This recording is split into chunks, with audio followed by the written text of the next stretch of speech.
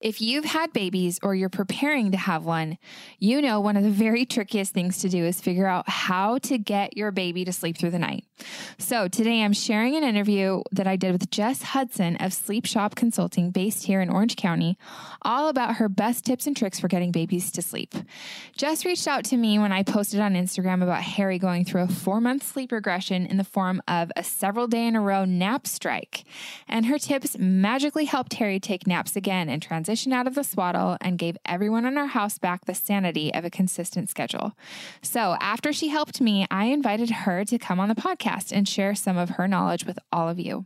We talked through a ton of your questions that were submitted through my DMs and some of the basics she teaches each of her clients that she works with, and where she and I both believe the most important fundamentals start with encouraging your baby to sleep all night long.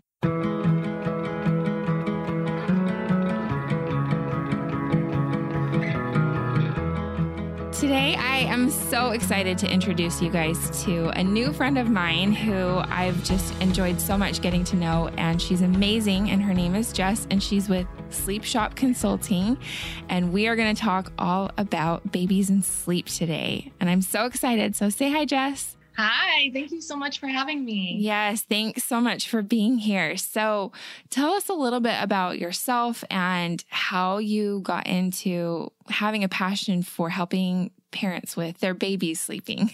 Yeah. So it was super organically. I had my first baby nearly 10 years ago. And when I did, I was an event producer. So very kept things under control, fixed problems, very type A.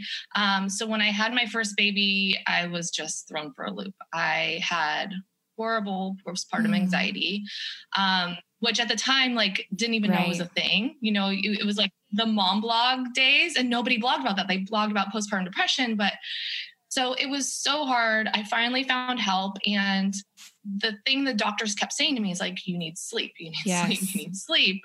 You know, say that about depression and anxiety. And you're like, I have a newborn. What? I mean, that's like telling someone, it's just crazy. Right. So I, being kind of like a researcher at heart, I wanted to understand that, one, why I needed that sleep. And then two, how to get that for my baby. Yeah. So, I did a ton of research. I read the books. I then quickly, with my second, learned there's no one baby that's like. So I kind of started to create this hybrid program and just started helping friends and friends of friends. And then a while back, I met Melissa Brown, who was the founder of SleepShop. And she's like, Jess, you need to come work with us.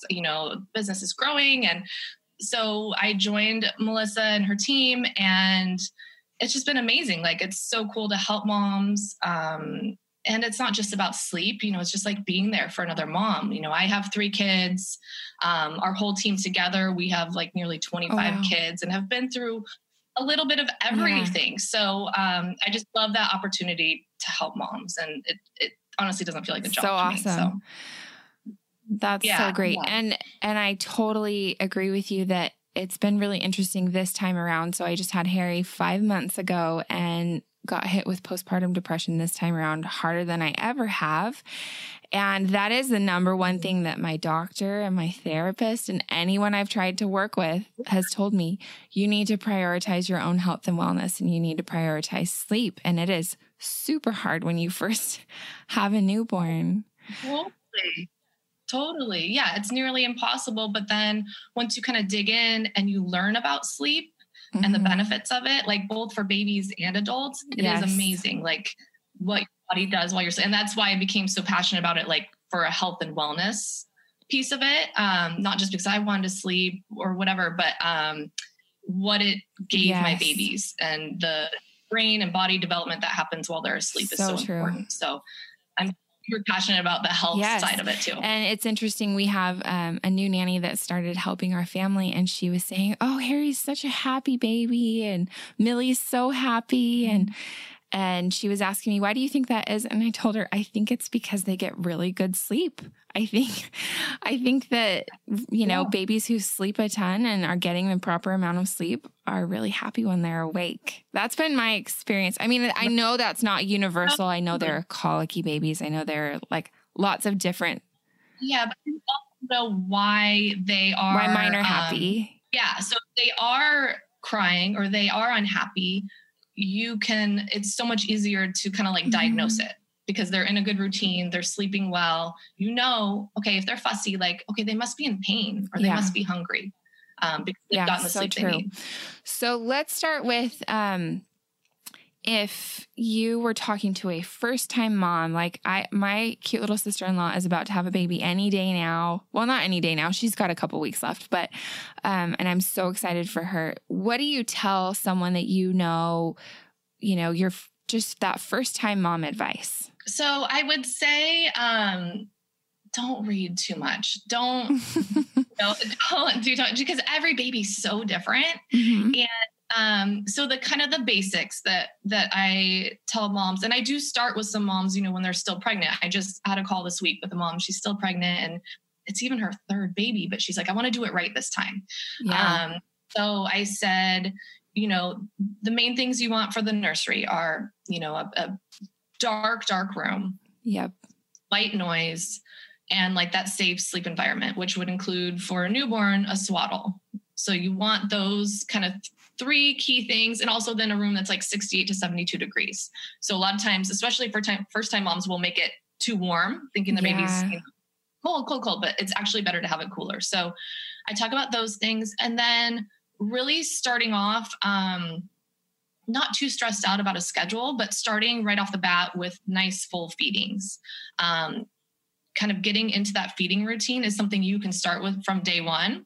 Okay. And that's what a lot of people ask, like, what can I start right away? Or when can I sleep train? And like, that's one thing you can start from day one. Of course, there's going to be times where you're like cluster feeding in the evening. There's that growth spurt that's like, you feel like you're just like nonstop feeding and that's normal. But generally like, having the baby eat every 2 to 3 hours, always feed a baby when they're hungry, but getting in a routine where you're doing full feeds. So in the middle of the night, taking the time, even though it's so hard, to really keep baby awake, keep yourself awake to get that full feeding in so that they start to stretch. So they take in more and more and then can sleep longer. Totally. So those are the key things. And then also there's some tips for just, kind of flipping those days and nights.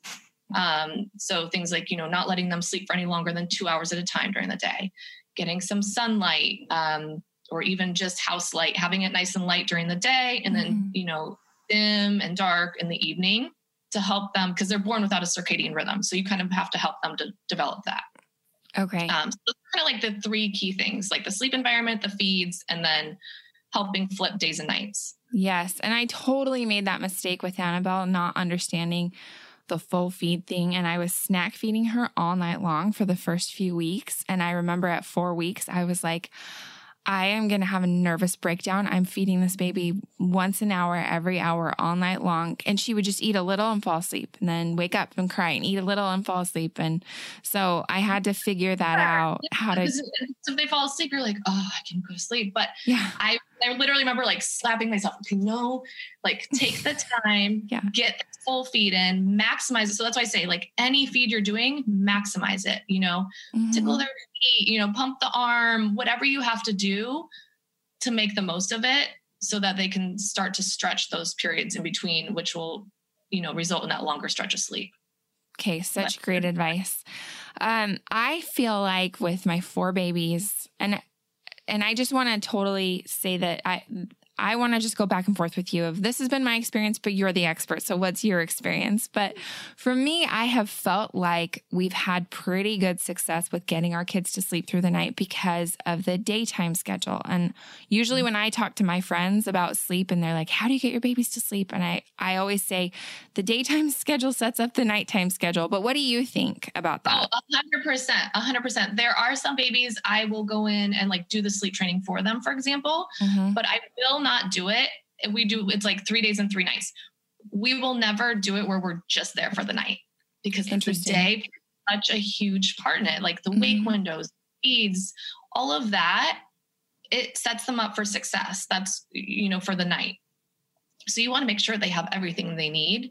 And that, exactly right. The day dictates the night, and it's huge. Yeah, I just feel like with my babies, if they kind of get into a rhythm where they understand, okay, this is about when my body wakes up and I usually eat, and then I kind of hang out for a little bit and then I go right back down. Another thing that I feel like every time I have a newborn, it's shocking to me how much sleep they need. So how much sleep does a newborn really need during the day?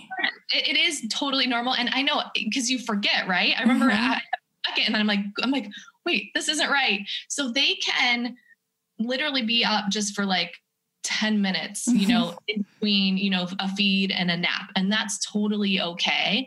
Once they're a month old, they need, 14 to 17 hours, in a 24-hour period.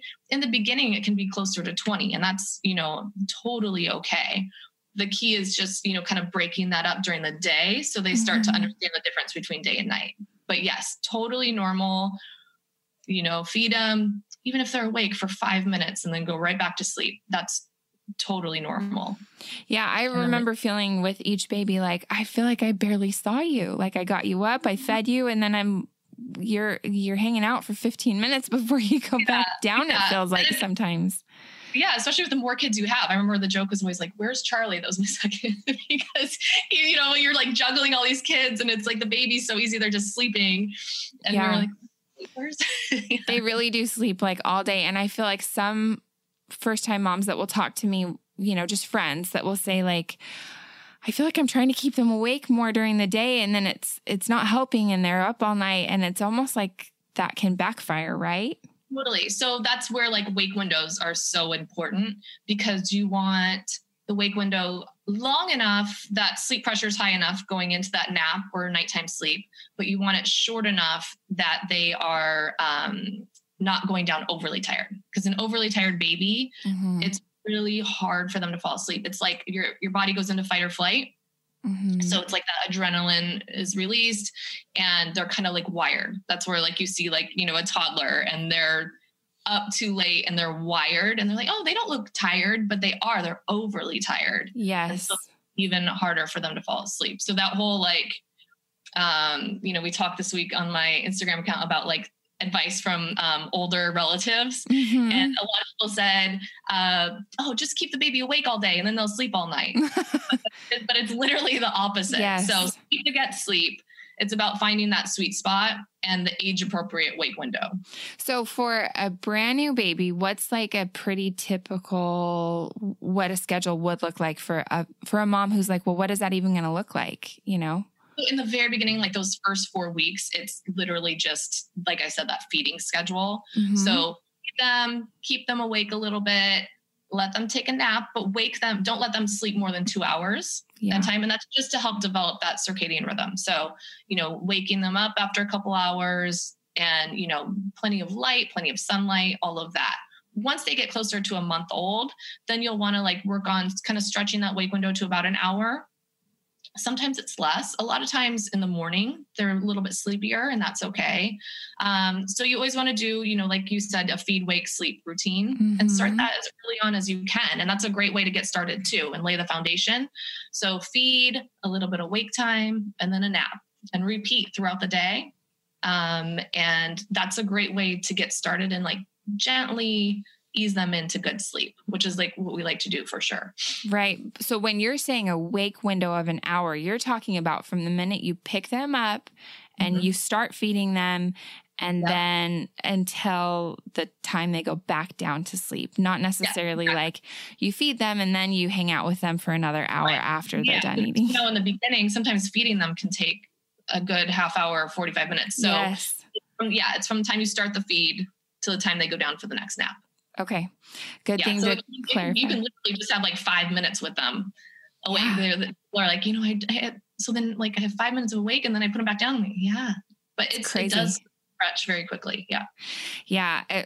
Millie, of all my kids too, she was a 45-minute eater, and it would just take forever. It was like we couldn't go anywhere because she just took so long to sleep. But I mean to eat. Sorry, but Yeah. And then she was a funny kid trying to get her to sleep. Like when I just remember having to try so many things because I would give her a dream feed, and maybe we should talk about what that is. And if I tried to do it a little earlier, she would wake up twice in the middle of the night instead of just once. And even when she dropped that late night feeding, if I tried to move her dream feed earlier, then she'd wake up earlier in the morning, and she was very like, she wanted it at like 11 or 11:30 at night. She was just such a funny particular baby. And that's where like every baby is not the same comes in.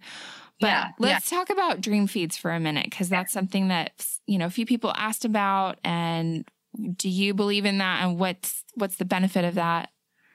So dream feeds are so funny. They are beneficial for some, and for others, they're not. So it's one of those kind of sleep training techniques that doesn't work for every baby. So a dream feed is a parent-directed feed. So what's good about that is it's easier to get rid of. So typically we would do it kind of between 10 and 11 p.m. So it's something you would implement later on, because when they're tiny newborns, they're already going to bed pretty late. So you would implement that, and between 10 and 11, you scoop them up, you feed them sometimes while they're still asleep, and then put them right back down. For some babies, it does help get them a longer stretch of sleep. For some babies, it pulls them out of a deep sleep, because between 10 and 2 is like your deepest stage of sleep. So it can pull them out of that. So maybe with Millie, what was happening is if you did it a little bit earlier, it was just like she has these, sleep cycles that are very regular, and it may have just been pulling her out at the wrong time. So, it's, it's 50-50. And then I also go based on the parent. So for me, I'm in bed early. So for me, to set an alarm and feed was such a pain, and it didn't make it easier on me. And I have a client right now with a 2-month-old. Actually, I have 3 that have 2-month-olds right now. 2 are doing the dream feed. 1 is not, because for her, she goes to bed early and it's just not helpful. So it's about what works for the baby, but also what works for the mom too. So, it needs to be something where you're up anyway. So, but yeah, it can really help. And then you can drop it once they're regularly sleeping through the night. Yeah. Okay. Gotcha. That makes sense. So let's talk about the 4-month regression, because that's when I contacted you, because Harry did something that none of my babies have done.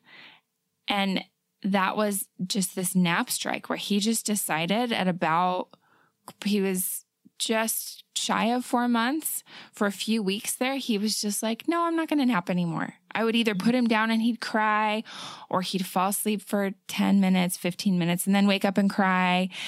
And I was like, I'm going to go crazy. I know he needs naps, and I just can't sit and listen to him cry. But then when I pick him up, it's teaching him that if he cries, that I'll pick him up. And I just was like, oh my gosh, what do we do? So, and I know that happens to a lot of parents with nighttime, even though it happened with Harry during the day. It's just a super common thing. So let's talk about 4-month regression. Yeah. So that is when I tend to hear from a lot of families. So you can have a baby who sleeps great, especially because they're that newborn sleepy, my baby was a great sleeper, and then 4 months hit and I don't know what happened. So at 4 months, your baby changes from infant sleep cycles to more like adult sleep cycles. So it's literally a change in the way they sleep.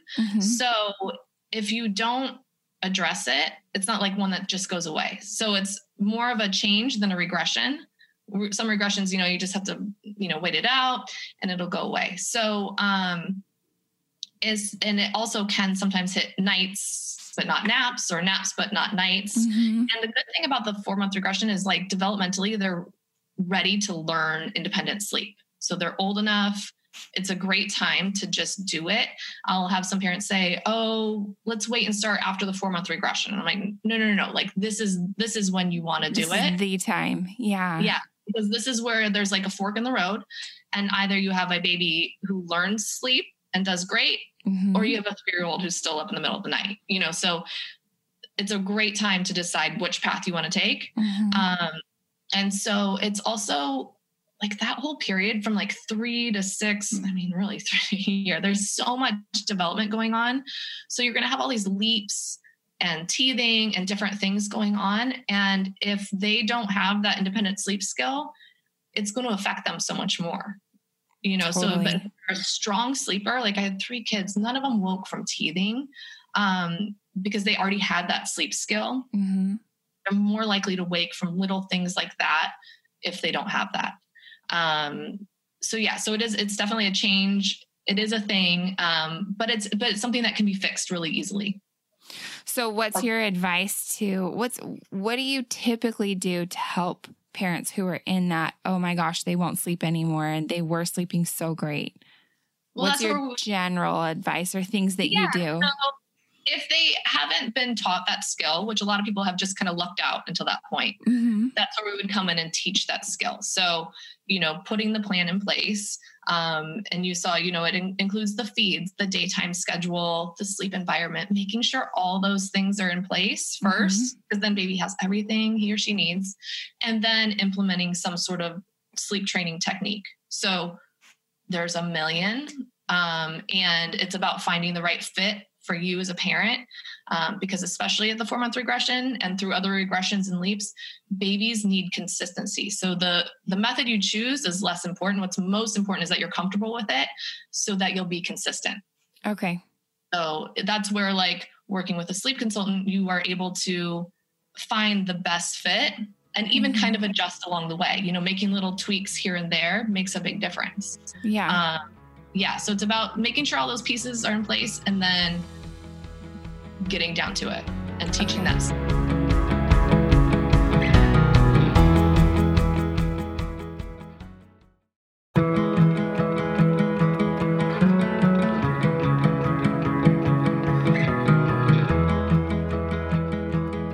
Somebody asked this question and I was like, that is a really good way to put it. Someone said, at what point do you give up on a nap? And you're like, okay, they're just not going to sleep.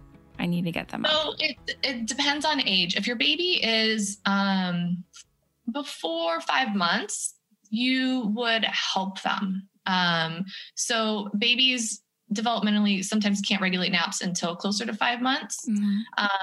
So you do want to make sure they're getting in that day sleep. So I would say keep doing what you can to help them get that sleep. If it means wearing them, if it means rocking them to sleep, that's okay. I think people put too much pressure on themselves with naps, or they have unrealistic expectations. So I would say, like, first, like, kind of like managing your expectation is important. Mm-hmm.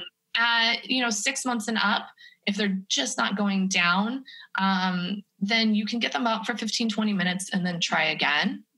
That's an option too, but I would never say to completely give up on a nap, because you want to make sure then they're not awake. It's just going to get harder and harder. Yeah. And I feel like that's kind of what happened to us, where it was like, okay, he's just not going to nap. Let's get him up. We'll try again in a couple of hours. And then it just kind of became like a pattern of, he cries. And then we're like, hey, how long is this going to, how long can he keep this up?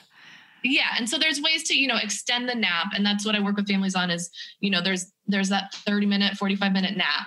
And it's just kind of about extending that to get it to that hour mark so that it's restorative sleep. And so when they're younger, under 5 months, you may need to, help them a little bit more, and that's okay. Holding them for the rest of the nap, wearing them for the rest of the nap, all of those things are totally okay and not going to mess baby up at all. Okay. What are some of the other common things that parents ask you that you help people with the most? So I would say the 4-month regression naps, we've covered, those are the 2 key things. When can I start sleep training is another key one. Like I mentioned, like starting early encourages, a very gentle way of doing it. Yep. People ask about, specific wake windows for different ages. And I would say there's a lot out there right now about wake windows. It's kind of like I don't even think people talked about that when I had babies, but don't get hung up on what the chart says, because just like, we've talked, every baby is so different, and I can have a 3-month-old that's ready for a 90-minute wake window and some that are still just need an hour, and that's okay. Like, it's about, kind of like following the rules, but also like really getting to know your baby and finding what works for you and not being too worried about what, that Instagram post said, because each baby is so, so different. You know, families, I say, okay, like put Google away, just do this, because not any one of them is right or wrong. You know, it's about picking one method and picking one way and sticking to it. Because I think that's one of the biggest mistakes I find families make is jumping around. And, you know, well, I tried that. Okay, what, for one night or for 5 nights? Right. You know, because nothing's going to work immediately. And that's a huge thing to like understand, transitioning from the swaddle to the sleep sack. Oh, well, I tried it, but he didn't like it. Okay, well, how long did you try it for? You know, of course, any adjustment, like they're human too. They don't like change. We just don't. We don't like it. Totally. It makes us grumpy, and they will be grumpy for a period of time. So I always say, give anything 3 to 5 nights before you dismiss it. Yeah. Okay. That's super good advice. It's like that jumping around. That's so hard on the baby, and it's never going to work the first time. I mean, if something worked the first time, I mean, those people would be gazillionaires, you know. I work with a woman who has a certain sleep sack, you know, and she'll get, emails and stuff. Well, I tried it last night and it didn't work. My baby didn't sleep through the night. And I'm like, yeah, if you could invent a sleep sack that made your baby sleep through the night the first time, like that would be incredible, but that's just not how it works. Yeah, so. Totally. So speaking of, that's a transition that I'm just kind of staring in the face. I know we need to transition Harry out of the swaddle, but he loves the swaddle. I mean, he's like every other baby where he kind of, as soon as I put him in it, he kind of starts to cry a little like, no, don't put me down. But he sleeps so well in it that, and my parents always joke, especially my dad, because they didn't swaddle, you know, back in my parents' days. He's always like, that looks like a straight jacket. But I love the swaddle, and I'm kind of attached to it. And I always get really sad when it's time to take it away. But what is your advice? Like, first of all, when's the best time? And then how to smoothly transition from the swaddle to a sleep sack? Yeah. So my second baby was getting plagiocephaly, like kind of flat spot, and had torticollis, which is like where like the one side of the neck is tight. So we did occupational therapy really early on. Okay. Kind of prevent the helmet and all of that. And what I learned from that occupational therapist, like, has helped me so much with this topic. Because I had Charlie in my middle, like swaddled to an unusually late age because he wasn't a roller. My kids are slow on the like physical development. So, she said, babies actually do a ton of their physical development in their sleep. So you notice, even when they're swaddled, sometimes if they're old enough, they start out at the one end of the crib and they end up at the other end. Yes. Like, how does that happen? So it's because their bodies are doing so much development, even in their sleep. So it's really important that they are given that freedom and that ability, because it can inhibit that development a little bit. Okay. Nothing to be like afraid of, but just something to keep in the back of your mind as like, okay, this is right. Like, this is good. So you always want to do it for sure when they're showing signs of rolling, especially if they're signs of rolling in their swaddle. A lot of babies will kind of start turning on their sides. So anytime, that's for sure you want to do it. And then if they're not, then I would say at some point between 3.5 and 4.5 months, you would want to do it. Okay. Harry just turned 5 months yesterday. I'm like, I know. Okay. And I mean, there are some, a lot of people are using the SNOO, and that says, keep them in that SNOO on their backs till 6 months. So you have to find what's right for you and also talk to your pediatrician about it. But between 3.5 and 4.5 months, it's a good time for them. Also because at the 4-month mark, they can developmentally learn how to like self-soothe and stuff better. So having that freedom, like think about you being flat on your back and not being able to move around at night. That would make me crazy. Position, right? So it's that 3 to 5 night thing again. Initially, it can be hard, but as they figure it out, it gives them so much more freedom to sleep on their side, sleep on their tummy, put their hand in their mouth, do those types of things. Okay. And that's so helpful with sleep. So I know it's just sort of one of those transitions. I think people fear more than they need to. The other thing you can do to make the transition a lot easier is giving them tons of tummy time, floor time during wake windows. Help them strengthen those muscles and kind of get used to maneuvering around. so that they can more easily do it in the crib. And it's also a great way to like kind of wear them out before naps and bedtime. Yeah. Okay. Such good advice. We have been doing a lot more tummy time since I started working with you, and Harry loves it. Like he hated it at first, and now he's liking it so much more. It really is so important. I know it's so, it's hard. It's hard to remember. It's hard to do, but it does make a really big difference for sure. Okay. I want to kind of just get into some of these random questions that I got on my Instagram yesterday. They come in fast and furious. So what about, I got so many variations of this, and it a little bit goes to the like when, well, I don't even know if that's true. I was going to say it goes a little bit to when can you start sleep training, but that's not actually true with this. I got so many different variations, and I've heard my own friends say this, like my baby's still 18 months. My baby's still 2 years old. My baby's 3 years old. My kids are however old, and they still won't sleep through the night. So what do you tell people who come to you? So there are people that say, is it too late? Did I mess up? Is it too late? And that like breaks my heart. So I like always want moms to know, like, you didn't do anything wrong. Nobody has done it. Or they'll say, I messed up my baby, it breaks my heart, because we're all doing the best we can with what we know. Right. Yes. And you'll look back, I look back on my first, I'm like, oh my gosh, like, why didn't I appreciate that? Or why didn't I, but you can't do that. It's not going to go away, so you're doing the best you can with what you have. And so they're loved, and that's the most important thing. So you can always improve sleep habits. It doesn't matter how old they are. We have a great toddler expert. Her name is Megan. And her Instagram account has so much information on it. I think she's I need to go follow it. Oh my gosh. I think she's answered something like 800 questions. I don't know, in her highlights. So she has a great guide too, as well, for toddlers. Toddlers are a different beast. Like once your baby, usually kind of like past the 8-9 month mark, sometimes the protest, the tears, it becomes more like behavior modification, which is so different than, like the developmental stuff. So knowing that, understanding that, giving them ways to feel in control, like asking them questions, do you want these pajamas or these pajamas? Like questions you're fine with either answer to is a great way, but it's not too late at all. It just requires a different type of training. But it's all such good stuff, and it applies to so much more than just bedtime for toddlers. So it's a great thing to learn, and they can do it and they need it. There are, so many kids being misdiagnosed with ADHD because the symptoms of that and being tired are so similar. Interesting. Right? Think about it. When you're exhausted, you like have a hard time paying attention. You're grumpy. Grumpy. Yeah. And, acting out, all those things. So these kids need that sleep so much. Like it's the only time their bodies grow.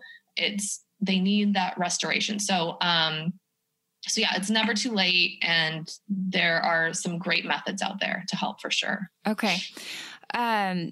This was an interesting question. What is your advice, or what is your opinion on melatonin in kids? I think that it's something that you should talk to your doctor about for sure. Like anything. Yeah. I think that with anything, you need to start as you mean to go on. So,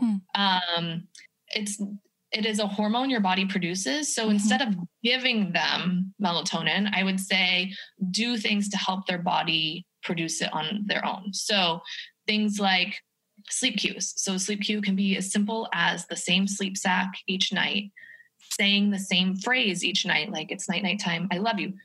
Babies hearing, or even, small infants, like hearing those words each night, like right before naps and right before bed, it triggers their brain. Oh, it's sleep time, which then helps the brain, release the melatonin and helps them fall asleep. So the white noise, the dark room, even for naps, like the super dark room, those types of things. So help their body do what it naturally can do on its own first. I'm not going to say I've never given my kid melatonin. Like if we're on vacation and we are, it's like in a crazy sleep environment and whatnot. Yes, sometimes it can be appropriate if used, along with pediatrician guidance. Yeah, it can definitely backfire though. My oldest, Annabelle, and we would just reserve it for like being out of town, being out of the comfort zone. And we gave her melatonin a couple of times when she was probably 3 or 4 years old, and she had night terrors. Yeah. And she had never had them before. And then she never had them after, except or unless we had given her melatonin. So I discovered with her that she was super sensitive to it. Now she's almost 8 years old and she can handle it. But when she was younger, it was the only time I had seen her do that. And it was terrifying to me to see her. Totally. Or some screaming, people freaking out. And they wake up, even my husband, if he he'll fall asleep, but then he wakes up in the middle of the night and then can't fall back asleep. So, I would just be careful. And it's so interesting, back in the day, it was Benadryl instead. And my oldest, he has the reverse reaction to Benadryl. Thank goodness we tried it before on an airplane. The people was try it first. And he was standing in his crib. He was a monster. So, I would say anytime you can, just help the body naturally do what it's able to do. Yes. Well, and in fact, Neil is going to take my girls on a camp out tonight. And I was telling him yesterday, okay, you need to plan an activity for right after they get home from school, like a nice long bike ride or go on a hike or do something that's going to wear them out so that tomorrow night they're not just so wound up and they haven't gotten enough energy out that they don't sleep all night. And I was like, it's up to you. You're the one that's going to have to sleep with them in a tent all night long. But I would highly recommend doing something very physical all afternoon so that they get nice and worn out. Yeah. And that's great advice even for babies, as early as 6 months. So the morning nap is your brain nap, and then your afternoon nap is your body nap. So doing sort of brain stimulating activities in the morning can help with that morning nap. And then physical activity, even if it's just the tummy time, crawling around, going for a walk, those types of things really help with the afternoon nap and with bedtime. Okay. So that's awesome advice. All of that helps.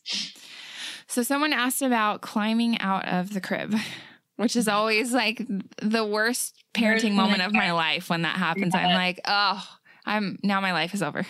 I mean, that's dramatic, but it's a tough transition. And that's what I tell people. They're like, oh, do I really need to use the sleep sack? And I'm like, yes, do it. I promise it will help. You think sleep training is hard? Wait till you have a baby crawl out of the crib. So one thing you can do to help, like I said, is do the sleep sack from the get-go. From the second you transition out of the swaddle, do that. It prevents them, they can't swing their leg over. I'm sure a lot of people have heard all these, lowering the mattress to the floor. That said, once your baby is climbing out, it's a safety issue. Yes. So then it is time for a toddler bed. Ideally, you want to keep your baby in the crib until as close to 3 as possible. But sometimes it does happen sooner, and that's, when you make that transition. My older 2 girls, right at 18 months, they figured that out, even with a sleep sack. Oh. Yeah. It was rough. So hard. Yeah. Because, a crib keeps them contained. Yes. But then you just kind of transition their room almost into a giant crib, safety wise, all of those things. So it's a tough one. So if you can avoid it, do. If not, then it is a safety issue, and there's not much you can do. Yeah. Beyond that point. So yeah, that's a hard one. Okay. Let's see. Oh, someone asked, I thought this was a really interesting question, and I have had friends ask this too. What about kids who have autism or sensory issues? Do you have anything that you guys typically recommend for parents who are struggling with kids who have, special needs like that? Yeah. So I would say that all kids, especially probably those kids, thrive with structure and routine. So that's even when they need it most. So all of those things, kind of even being as structured as you are with an infant, as far as your routine, knowing what to expect, all of those things can help. All of those things that help with producing the melatonin naturally. Yeah.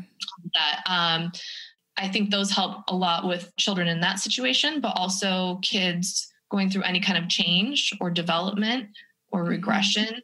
that's when they need that structure most, and they thrive on it. And it's so, so important and can make the biggest difference in keeping that regression short and helping them through that leap. They're learning so much and growing so much so fast. And it's like so crazy to them. The world is just, exploding. So giving them those boundaries and everything just makes them feel secure and can help so much. Yeah. Okay. Awesome. Let's see. Oh, I got a few of these questions. How to break up with nursing to sleep. That's not how everyone phrased it, but just, my baby wants to be nursed to sleep. It's so hard to not want to nurse them to go to sleep. And how do I stop that? That's been something that I've worked so hard at with all my babies. So I've never personally dealt with that because I just have always been such a stickler about the eat, play, sleep thing. Yeah. But right from the get-go. But I will say that but it's super common, right? Super common. And every mom I've worked with to kind of undo that, it has been, they have anticipated it being much harder than it actually is. It's more they are almost needing, emotionally, they so you have these, hormones, all of it. So, here's what I tell them is, you can start just ease into it if you want. Put baby down more and more awake each time. The reason that you do an eat, wake, sleep and you don't feed to sleep, whether it's a bottle or nursing, is a baby who is tired will not eat as well. So, so when they're nursing to sleep, not only is baby not getting as much as they should, they're using that as the way to fall asleep. So then they wake up between sleep cycles and they're looking for what initially put them to sleep. So it's the same as rocking to sleep or anything like that. I've had a lot of people recently who bounce on a ball, the big exercise balls. It seems to be a very common thing now. So it's the same thing. So it is hard, but just try shifting it up, or just start your day nursing, first thing in the morning when they wake up. And then this also just helps them kind of stretch those feeds too and take in more in each feed. Do your wake window and then go down for a nap. Right when they get up from that nap, stay in the room, stay in the nursery where it's dark and quiet and they're kind of even groggy, and nurse them right there. That way they're not distracted. They'll take in a full feed and just kind of start that pattern. You just have to start fresh one day. If they seem hungry before a nap, it's totally okay. Top them off if you need to. Just keep them awake while they're feeding and then break up that time between the feed and putting them down for the nap, sing a song, read a book, and then lay them down for the nap. But it is important just for them to learn that independent sleep skill, but also to make sure that they're getting enough to eat. Yeah. Super helpful advice. And babies really do so, you'd be amazed at how quickly they adjust. Okay. Do you have any advice for twin moms? I have one of the girls that used to be on our team asked that question, anything and all things twins. So for Mackenzie, this one's for you. I wanted to make sure I asked that question. Well, congratulations. And twin moms are amazing. Melissa, the Sleep Shop founder, she has twins. And how cool. Yeah. So, and my friend Jen that led me to you guys, she has the twins, Romy and Piper, who you guys helped with. Yeah.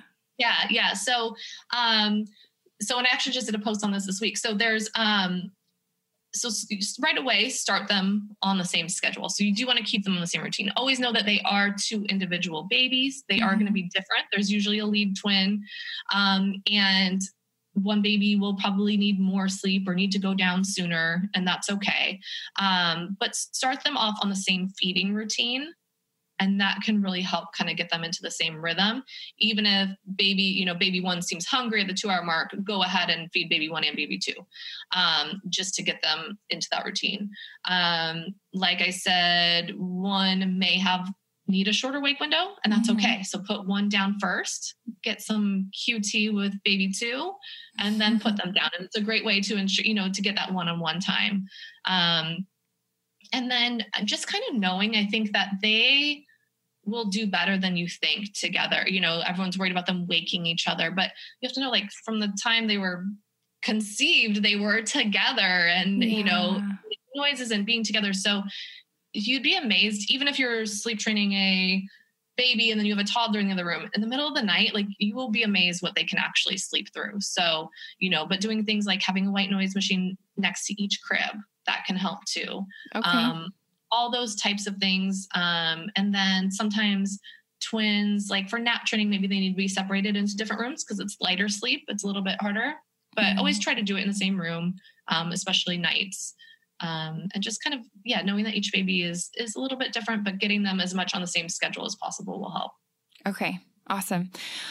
I could have talked to you for 3 more hours because I love talking about babies and sleep training and all of this. And there were so many questions, but we have to wrap up because we like to keep these interviews to where moms or dads can actually listen to the whole thing.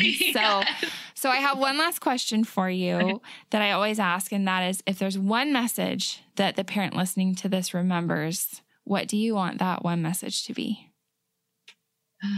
I want you to know that that each baby is so, so different and each family is so different. So when you're seeing these other moms and these other families and these other babies, just know that each is so, so unique and what each family needs is so unique, and that's okay. And to just trust your gut, trust the process, and enjoy the time that you're having with your baby. And just knowing that each one is different and it's okay, and to not let that comparison ruin your time with your little one. Beautiful answer. Thank you so much for that. And thanks so much for spending all of that time just, answering all my questions and telling me all these really helpful things and sharing that with all the other moms and dads who will listen to this. So where can people find you if they want to work with you and they want to, get help for their kids, their babies? Yeah. So like I said, I answer a ton of questions, give a ton of advice on Instagram, and that's at Jess_SleepShop. And then our website, like I said, SleepShop Consulting, is sleepshopoc.com. So we have tons of resources, different options, and I'd love to connect and answer more questions. Okay, awesome. We will link to all of those in the show notes too. So thanks again, Jess. Love it. Thank you. Thanks so much for listening to Mint Arrow Messages. Make sure you follow us on Instagram at Mint Arrow, subscribe to our Apple Podcasts, and rate and review us if you like us.